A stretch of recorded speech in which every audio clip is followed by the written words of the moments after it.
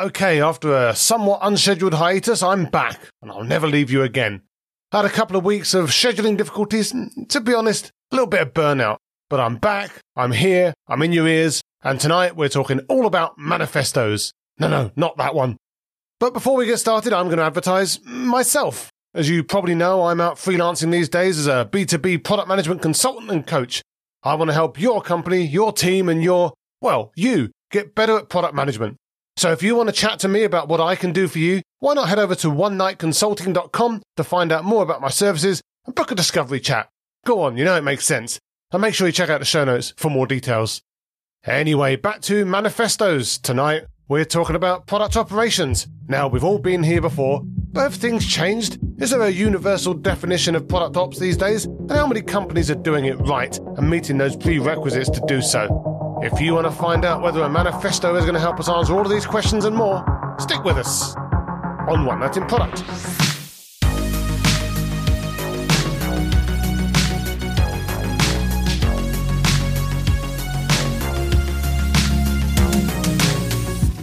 So my guest tonight is Antonia Landi. Antonia is a cat-loving product operations leader, consultant and coach who says she hates being called a process person.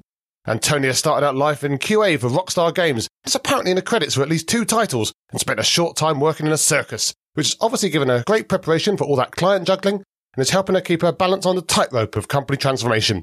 She's also the co-author of the Product Operations Manifesto, and if I've got any experience with manifestos, I'm sure everyone will instantly agree with it, and we definitely won't still be all arguing about it in 10 years' time. Hi Antonia, how are you tonight? I am very well, especially after that fantastic intro. Thank you so much for having me. No problem. I do have to ask, though, what are the 2 games that you are in the credits for?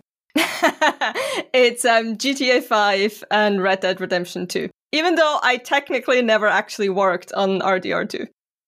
So, are you in the credits because you QA'd it, or are you kind of an extra in some of the scenes or something like that as well? I was a QA for GTA Online for, I think, just over a year.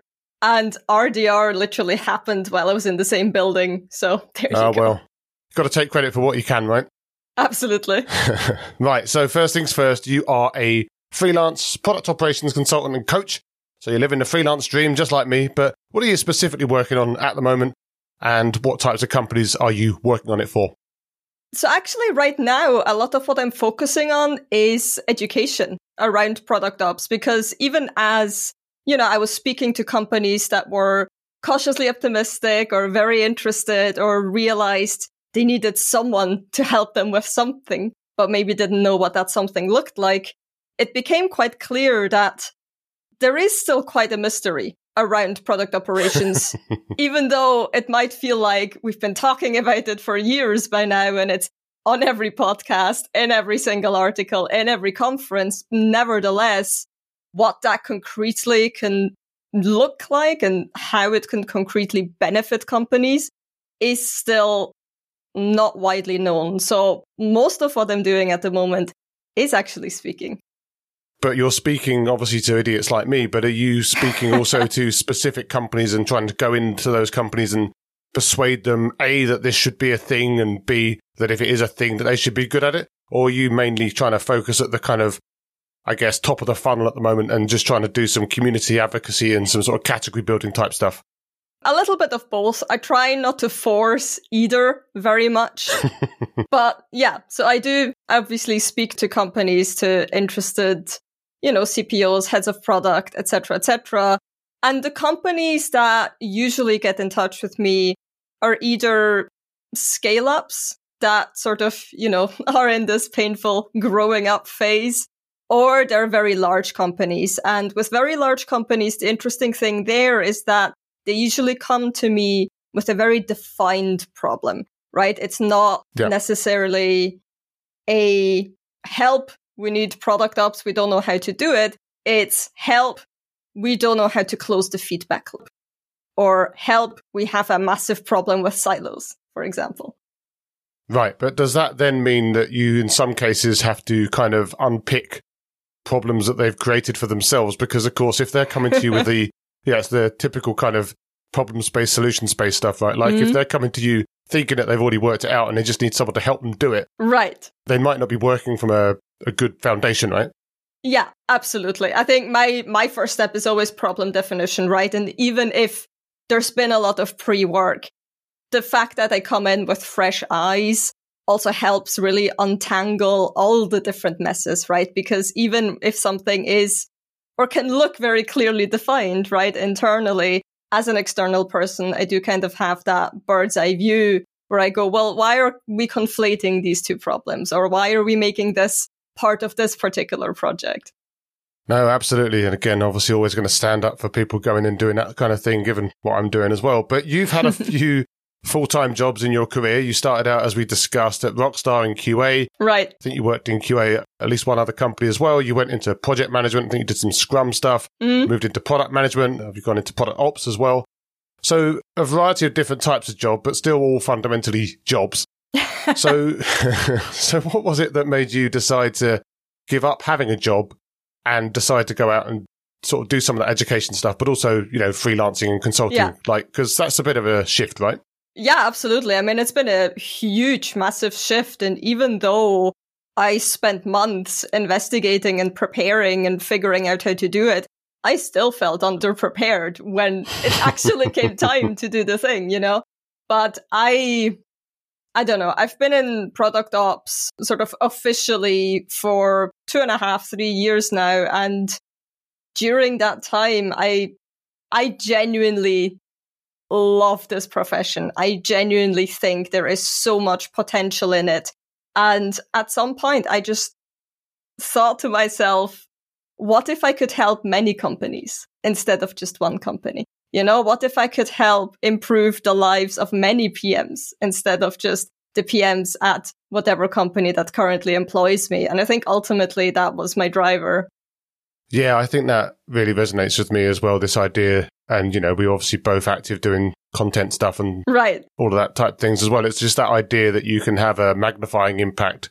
Exactly. Which is really attractive to me and sounds like to you as well. So obviously completely aligned there. But do you think that having worked in all of those different types of jobs and obviously all the different types of companies that you've worked at as well, that's been like a competitive advantage for you to be a freelancer, that you've kind of got more of a wider view and maybe some intersections with other things that maybe other people doing this sort of stuff don't have? Yeah, absolutely. I think so. I've seen and been a few different roles on a product team, right? So I felt that pain as a QA person when my PM was saying, well, this isn't important, or we're not going to fix this. Or even, oh, you're the bottleneck, right? We need to release, but you keep harping on about needing to test the damn app. Yep. And then at the flip side, I've been that PM that had to say, we can't do this right now. This isn't, from a business perspective, important enough for us to spend time on.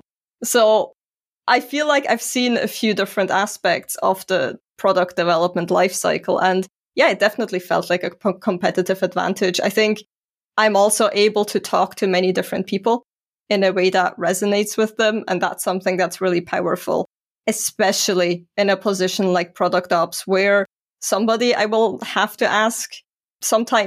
have to ask people to change the way they do something. Yeah, people hate that sort of thing. But did you yourself, like you said that you were in product ops for 3 years, give or take. Was that like a very intentional move that you decided to go into and like applied for that job or transferred into that job? Or was that just sort of happenstance and you just effectively fell into it as many product people do and then kind of made it your own afterwards? Right. So the way I got into product ops was literally because the LinkedIn algorithm showed me a job called product ops. Oh, thank you, LinkedIn. That's literally it. I saw it. I did not know what product ops was at the time. It was the first time I'd ever seen that term. I read the description and I was like, well, hold on a minute. I already do all of these things. Right. And these are all the things that I'm really passionate about. So that's, from there on, obviously I applied, I got the job, and then I really feel like I grew into this profession, but it was definitely not deliberate.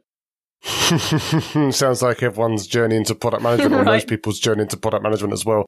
You hear story after story of people that just kind of, for me as well, like I just realized that I was doing some of that stuff already. So why not embrace it, right? Right, exactly. But let's go deep into product operations. So again, you're consulting in it, freelancing, advising, doing content about it. You've co-authored a manifesto about it, which we'll talk about in a minute. But I've spoken on the podcast before to other product ops pros, like Melissa Perry's obviously really passionate about it at the moment. Christina Twaru from Pendo was product ops at the time, not anymore. But they have some strong opinions about both the benefits of it and what it is. And that's brilliant. But I think also there's a fair few definitions of it out there. Like there doesn't seem to be like we touched on this just now, like the things that maybe people think that it is and maybe the mistakes that they make trying to implement it.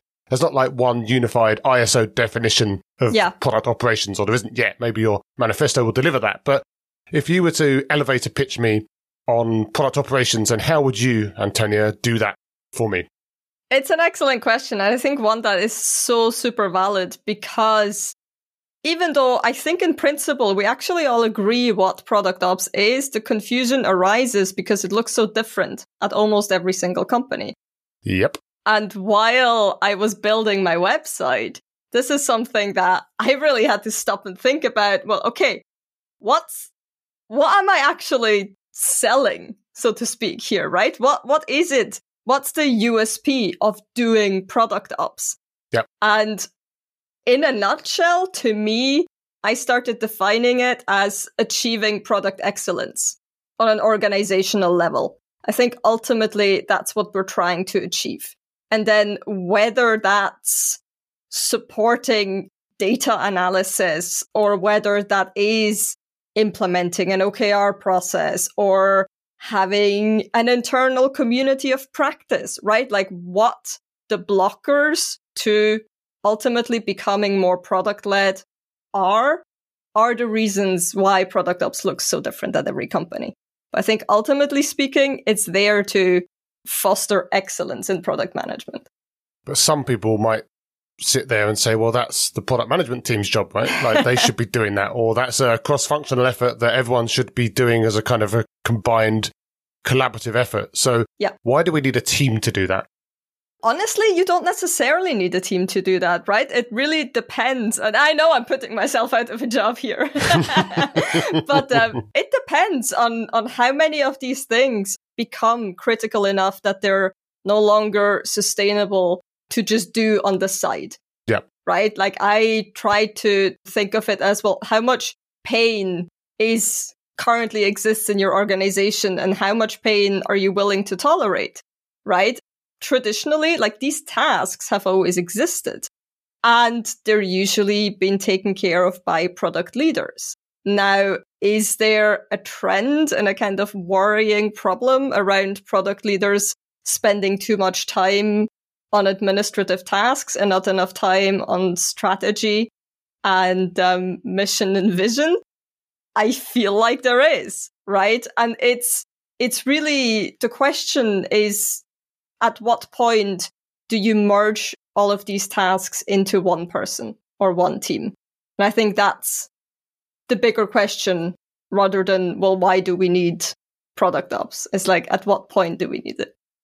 But that's a really interesting point, though, because that then implies, and I'm sure that this depends as well, but that there's some kind of point where that does become necessary. Now, you've just talked about some of the symptoms, but is there like a generic formula or some kind of signal that you can sort of look at and say, yeah, this is the time, like we've started to see these things and now we need to do it? Or does it vary so widely between companies that there's not like a generic thing that you could say?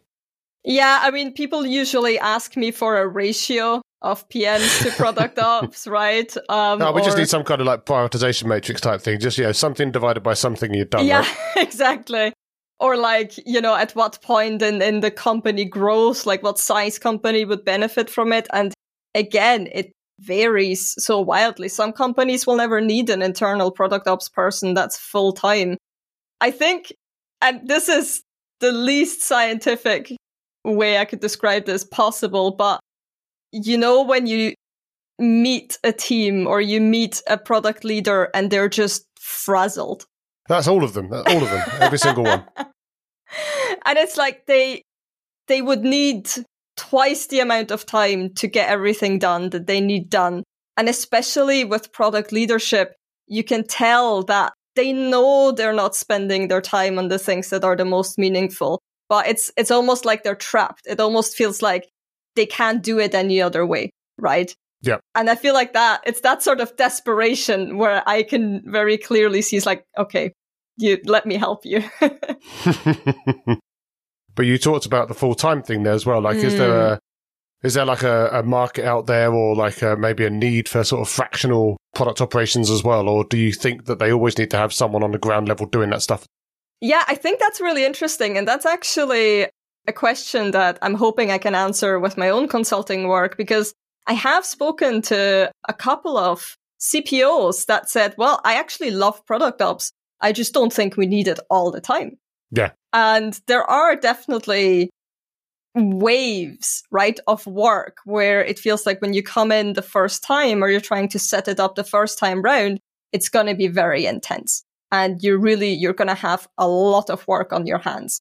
But then at some point, especially if you're doing it, successfully, the idea is that you might be less needed over time. Yeah. Now, does that speak against having a full-time team? I don't think so, because you can always raise the bar in terms of excellence, right? I had exactly these conversations when I was in QA, and people were saying, well, you should be happy that I'm producing bugs because otherwise you would be out of a job. And it's like, well, no, we would just have different standards when it comes to quality, right? Oh, yeah.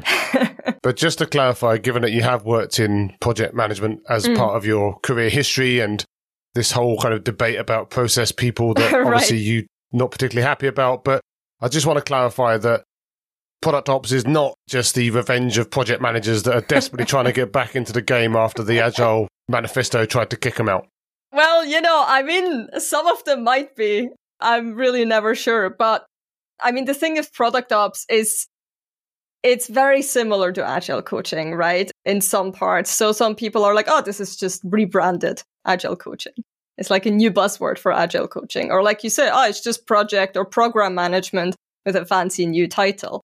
I think there are absolutely overlaps with those functions, right? Product ops, you will be doing some program management sometimes. There is definitely a decent chunk of project management involved in getting initiatives across. But reducing us to process people, I think, is doing us a disservice.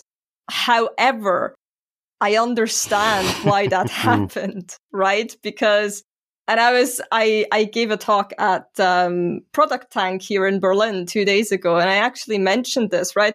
I think talking about process is the easiest way to describe what product ops can do for a company. Yeah. Right. So it's a very easy way to sort of showcase our abilities. Be like, hey, you know that OKR process you hate? We can make it work for you. Right. So it makes sense that people think, well, all right, so you're just pushing processes like wherever you can. However, that's not the entire story of product ops. Yeah, I don't like the word process because it has negative connotations. I like to maybe use the words like rigor or something like that. There you go. We're just being more rigorous, but, maybe that has its own implications as well, or connotations. Yeah, see, I feel like I want to reclaim the word process. Because even when I was doing QA, like I would join startups that had no QA. I was the first one. And I would implement these processes for QA. And the people always go, I hate process. Oh, like, don't even come at me with process. And it's like, it's not an inherently dirty word. And I really want to reclaim it because it can be so positive, right? It can make your life so delightful. Yep. I think for me, it's all about just enough process and never serving the process be the goal, but always having the process serve you. But I guess obviously sounds like you agree, but I'm sure there'd be some people out there, project managers out there, program managers out there at the moment, like crushing their cups with frustration because the process is everything. But, we'll get to them in the end. But you went one step further than many people with this stuff and actually came out then with the Product Operations Manifesto, which you mentioned earlier, which is something that you co-authored. Mm-hmm. Obviously has conceptual similarities with at least one other famous manifesto, which very often seems to be misquoted or misused as well or misunderstood. Right. So before we talk about what's in it, what was the primary reason that you decided to put or help put this manifesto together? I just wanted one to exist. But no, I've been in product ops communities and I've been active in those communities for years now. And I do a lot of panels and conference talks. And yet every single time the question revolves around what is product ops. And I feel it's super important that we define that. But there's also such a desire for my colleagues in product ops to move the discussion further, to go one step further and go, okay, we've talked about what product ops is for a number of years now. Let's talk about how we do it well, or let's talk about how we set boundaries, or which functions and roles are partners to us. There was just, I felt like, and not only for myself, for some of my community members as well, there was just such a desire to be able to move on, from that very first conversation. And I felt like a manifesto was a good way to describe to other product ops folk, but also to people who don't know anything about product ops, what it is. Well, that's an interesting question, though, because I was going to ask, who the manifesto is actually aimed at, because you could sit there and say, well, this is just for product ops people themselves to kind of to self-actualize and kind of stand up for themselves and their craft, or it could be aimed at product leaders who maybe think that they want it, but they don't really know what it is, and it's a way to kind of help to align with them. Or it could be something that you go and wave at the CEO of an organization that's struggling to change, and in some way it's going to be used as a discussion tool to try and help them work out what they need to do. So is it aimed at all of those people, or do you think that it's got a sweet spot with a certain team? I think the first two, definitely. I think the response from other product ops managers has been so overwhelmingly positive that it really felt like, they didn't need something to be there. They did a group of people to sort of stand up for them, right? But at the same time, and maybe breaking with the tradition of Manifesto, we actually have a section called prerequisites. Yep. And it was super important for me that we had that in the manifesto, because even though I've seen companies start product ops teams with the best of intentions, they then don't give them what they need to be successful. And that has been just heartbreaking to see. Yeah, well, we'll talk about some of those prerequisites in a minute. But I do have to ask, there were a few of you co-authoring this, I believe, as well as obviously the people that then go on and sign it. But obviously, you've talked before about how there's so many differences between different implementations or opinions or views on it. Yeah. Was it quite hard to find something that you could all agree on? Or was there quite a lot of tension and kind of argument around what actually goes in there and what those prerequisites or principles or whatnot should be? Or did you find it quite easy to come to an agreement? So to give you a rough idea, the manifesto was created in 2 weeks. So it sounds pretty easy then, huh? That was very deliberate on my part, because I didn't want us to get held up bike shedding. I didn't want us to start saying, yeah, well, but at my company that looks slightly different, or I'm not sure I would, wordsmithing to the extent where it becomes just unnecessary. We had some tough moments, I think. I think we definitely had to have some frank discussions also around the audience. Like you said, who is this actually for? What are we trying to achieve here? But it was really delightful to see that, broadly speaking, we already agree. We might use different words, but the principles behind it, we were already on the same page. We just needed to create that page. So you can name names in the director's cut of this episode if you want, if we want to sort of call out who were the difficult people. Yeah, just for... Absolutely. No, I think all of us were at some point. So we just mentioned, or you just mentioned, there's a bunch of principles in there. There's commitments and there's prerequisites within the document. And we're obviously not going to have a chance to go through every single one of those. Sure. And of course, people can go and read it themselves if they want after this, maybe sign it or whatnot. But I do want to call out a few highlights. And I'm going to start kind of counterintuitively at the end. Okay. With the prerequisites that we just talked about. Sure. So those prerequisites are, and I'm going to read them out and mansplain them to you, even though you wrote them. Please do. An understanding that product operations is a strategic discipline, the mandate to effect meaningful change, an equal seat at the table, and a strong cross-disciplinary support network. So I do have to ask, based on your experience and the people that you've worked with and the people in the community that you're talking to about this stuff, how many companies that are trying to do this stuff actually meet all of those prerequisites? And I guess, by extension, do they need to have all of them to start? Ooh, what a question. I think actually very few companies get it right, and especially get it right the first time. And I think that's also totally fine. But having these prerequisites sort of written down now gives us a jumping off point. It gives us something that we can refer to when we maybe have to have tough discussions, right? Yep. Whether you need all of them, I think some are more important than others. I think especially the sort of mandate to affect meaningful change.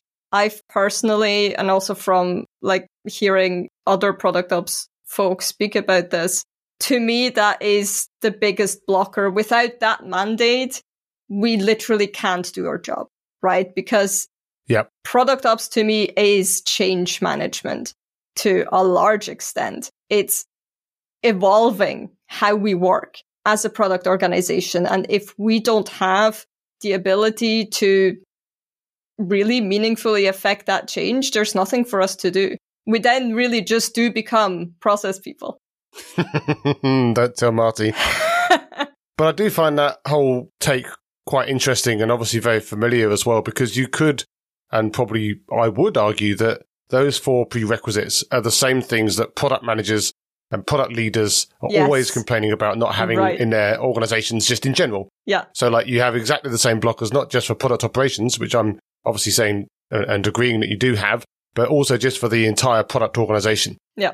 So do you think that these prerequisites that you've called out, whilst really valid for product ops, are just kind of prerequisites to being a good product company or having a good product culture and product team within your organization? Or do you feel that there's kind of additional depth in there and additional call-outs specifically for product ops?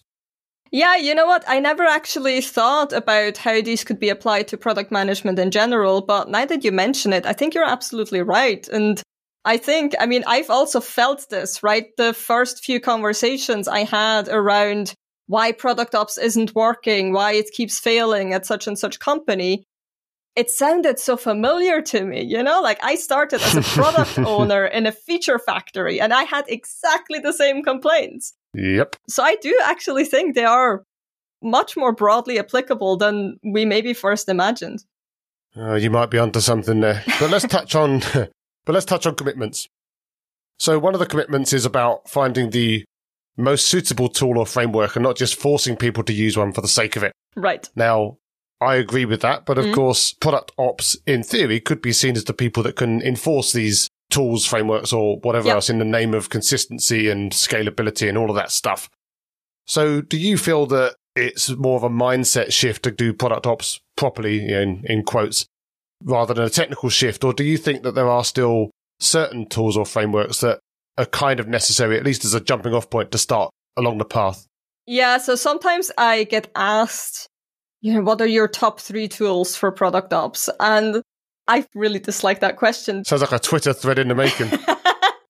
Because my answer is always whatever tools you need to communicate with people. Like literally everything else is optional. And I think, again, like with this already being labeled as process people, like we need to be so careful that we don't make that prophecy come through and that it's actually... I like to call it lean ops nowadays because it's, it sounds like a fancy thing. But it's really just... That's the book title. Don't tell anyone. But it's really just applying good product management practices to our own organizations. Like that to me is what product ops really is about.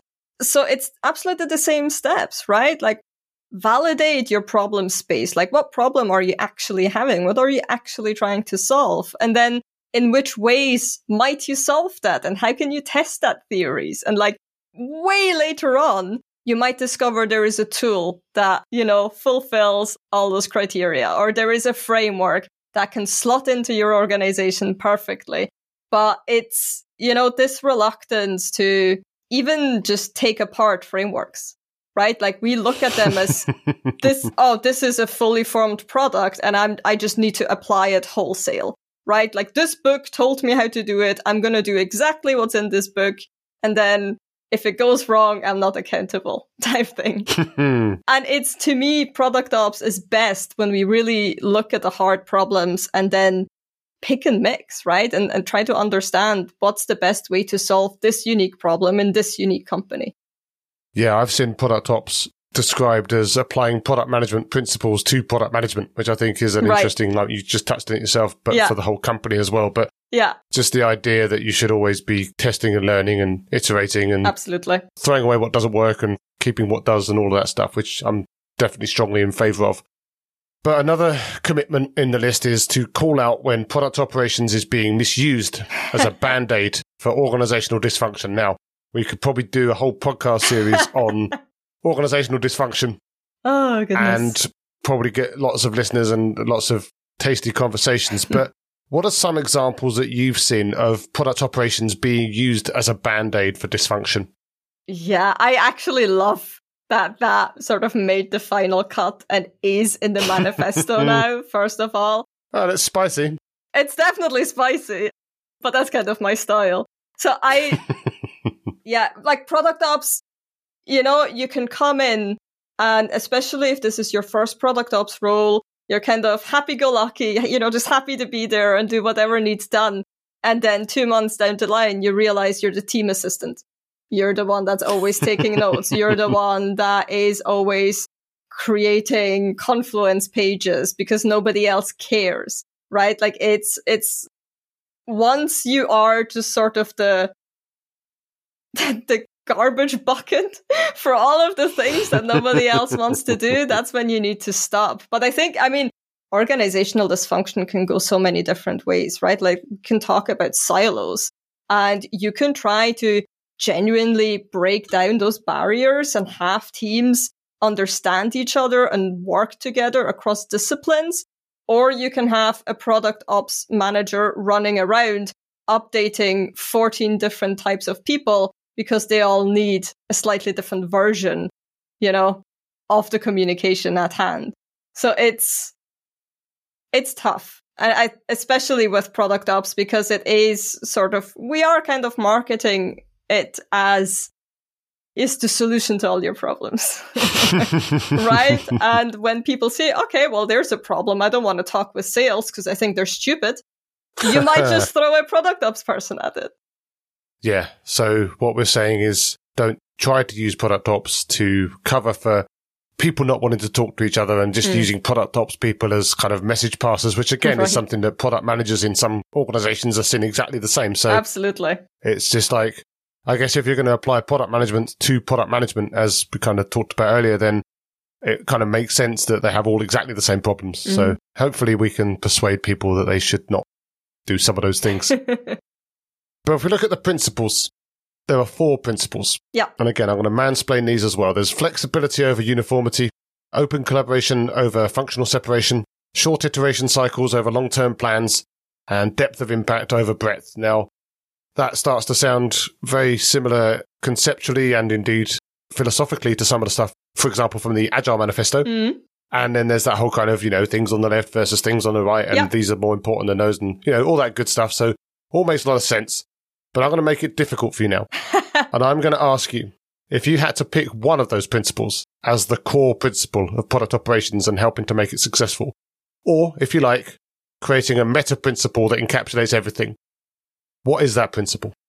I think the most important one for me is really the flexibility over uniformity one, because I think a lot of the modern problems we have in product management stem from not being able to do that.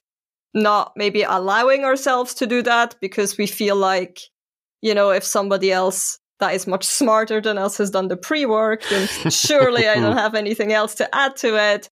Or if it's because our organizations aren't built to be, this is agility, right? This is being agile. I'm a huge fan of the Agile Manifesto to this day. I literally go to the website every so often to just refresh my memory because it speaks to me so much. And I think it's so applicable in everything we do, right? Software development is inherently risky. we don't know what's going to happen. We don't even know how our customers are going to react to the thing we built, right? And we've built so many structures to try and understand that ahead of the fact, to try and explain why something is happening the way it's happening. But ultimately, the more agile and flexible we are, the more easily we can respond to these unexpected changes. And I think product ops is no different. Oh, there you go. That's food for thought there. But what's next for you? Are you going to be out now? I mean, you've talked about wanting to educate and inform. So are you going to continue tub thumping the manifesto? We talked about maybe could be a book called whatever we called it, like Lean Operations or whatever we called it. Is that like your next few months, or are you also going to be doubling down on some good old-fashioned consulting and changing a few companies themselves for the better?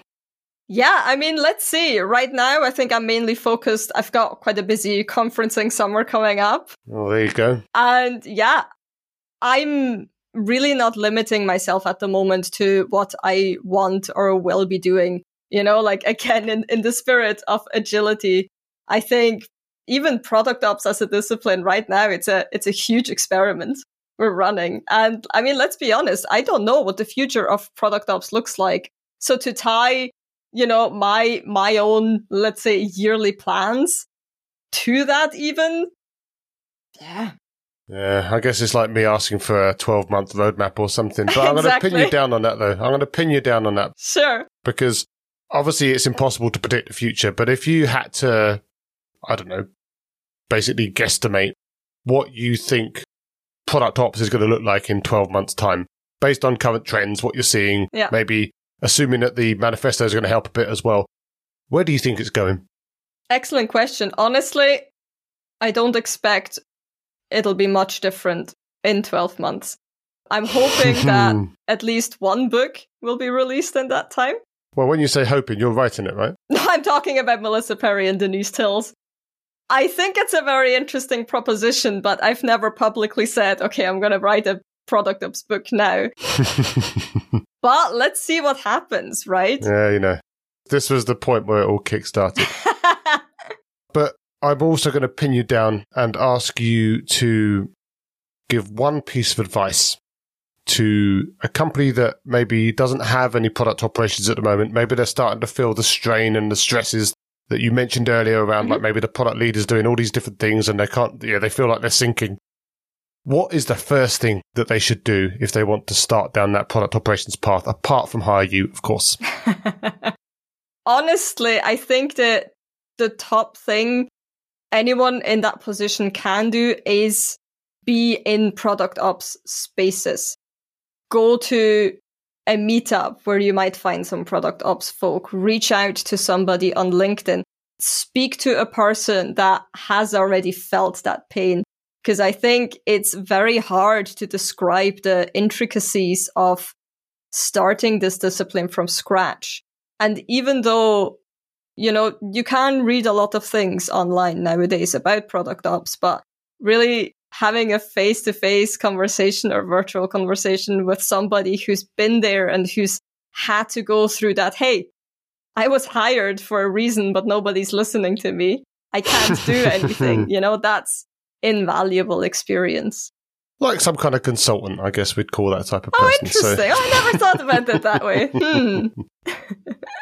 Well, definitely great advice. I always recommend people talk to people. I'm a big fan of community engagement and, just trying to find out, and mentorship as well, trying to find out from people, as you say, that have been there before. Maybe can give you a little bit of advice as to, what's right and what's wrong, right? But where can people find you after this if they want to chat more about product operations, maybe find out where to sign a manifesto, or see if they can get you to regale them with circus stories? Yeah. So I'm most active on LinkedIn.